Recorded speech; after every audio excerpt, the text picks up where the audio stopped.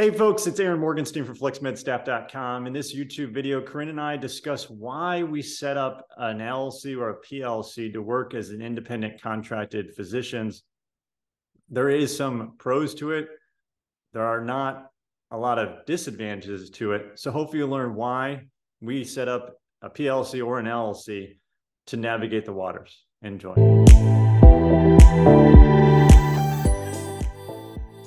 Today, we're going to talk about setting up your business. And as we know, we can do it in a couple different ways. You can set up an LLC or a PLLC. And going from there, I'm going to ask you, what are the differences and what are the major misconceptions about this? Yeah, so one thing I always tell people when you become an independent physician or an independent contractor, you're doing locums part-time, whatever it is, you don't have to form an LLC or a PLC. So you do not have to be associated with an entity.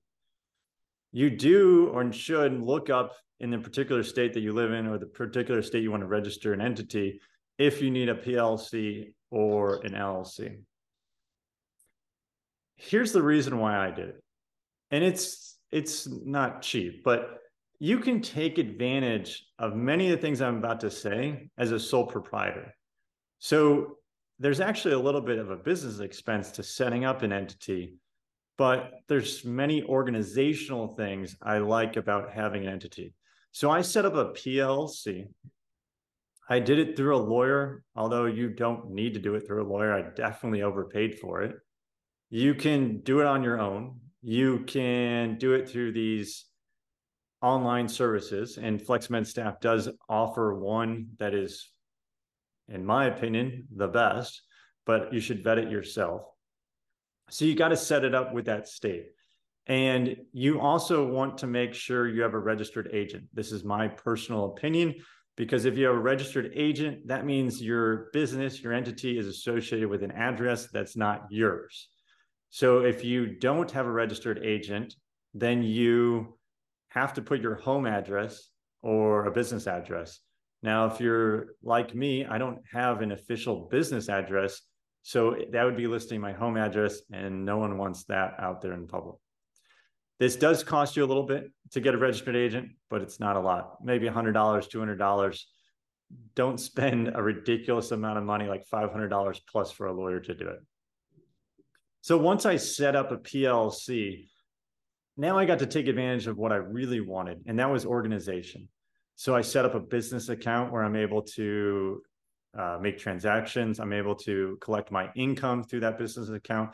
I set up a separate, once I get a bank account, I can get a separate business credit card. And now I try to run myself as a business. So all my business expenses go onto my business credit card, and it gets paid through the business Chase bank account. I am concerned is that I do not want the IRS, if they were to audit me, I do not want money from one side, my personal expenses, going my business back and forth. That looks suspicious. So I funnel all my income and my business expenses in the bank, my primary business bank account, and I pay myself on a quarterly basis X amount of dollars, right? Depending on what's in the bank account and what I really need.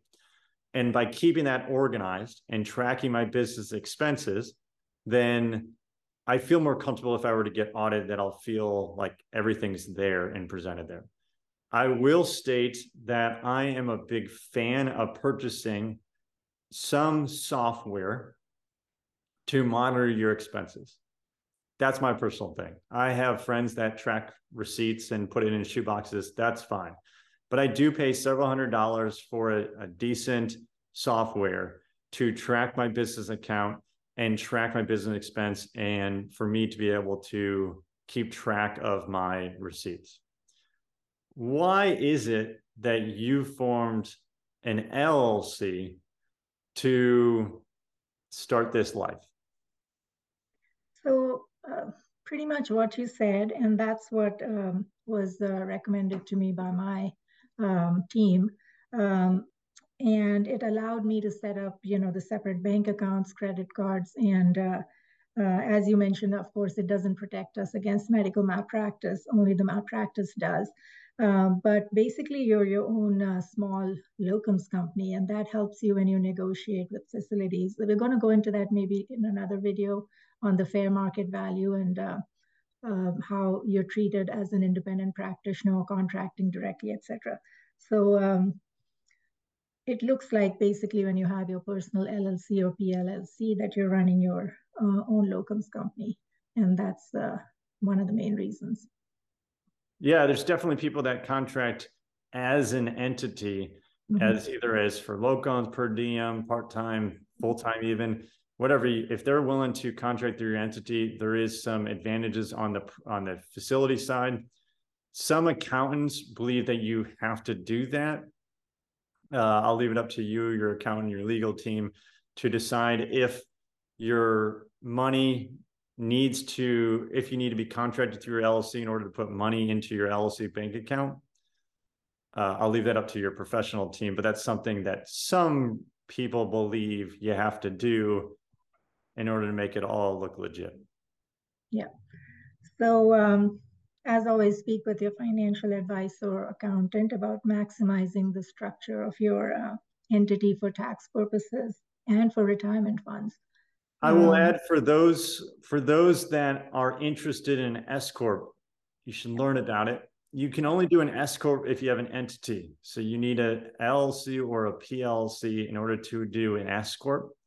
That's a topic that's well beyond the scope of what we're interested in talking to you about. But if you do speak with a legal or a professional or accountant and they start talking about S Corp, you need an LLC or a PLC. So when I speak to people about the advantage of an LLC or a PLC, I talk about how I use it to my advantage to stay organized. And the only thing, or one of the major things that you can't do as a sole proprietor, is an S Corp. I also believe that you cannot do a cash balance plan or a defined benefits plan as a sole proprietor. You do need an LLC or a PLC. Don't quote me on that. I'm pretty confident about that. I would say, and this comes up commonly, you do not need to be an entity, an LLC or a PLC, to have a 401k or a SEP. That's just not. So if you're just looking to have one independent contractor job, one source of income, and you only want to do up $50,000 or so into your 401k, then that's what you do. You don't need an LLC to take advantage of the pass-through deduction. You don't need to be an LLC or a PLC. There is so much that can be done as a sole proprietor that you really should weigh the pros and cons of developing an entity, a PLC or an LLC. But certainly, I think both of us have done it to take advantage of our organizational skills. I'll add this one last thing. So if you are independently contracting and there's a facility that's not interested in paying you your fair market value, you can ask them to pay you through an entity. It's as if your own staffing agency. It's completely silly, and we'll talk about it another time. But there is some advantage to the facility contracting through an entity rather than contracting with you directly. It's all very silly, but there's some reasons for it. You can speak with a healthcare attorney why that may be of value. I think that's it, Corinne. I think that we've done a nice job of covering why you and I developed PLCs and LLC. We hope that people understand that you do not need an entity to do much of this work. A lot of what we have been able to accomplish through our entities, you can actually do as a sole proprietor as well. I hope everyone out there learned a little bit or a thing or two about this. Please subscribe to our channel if you're interested in hearing more. Thanks.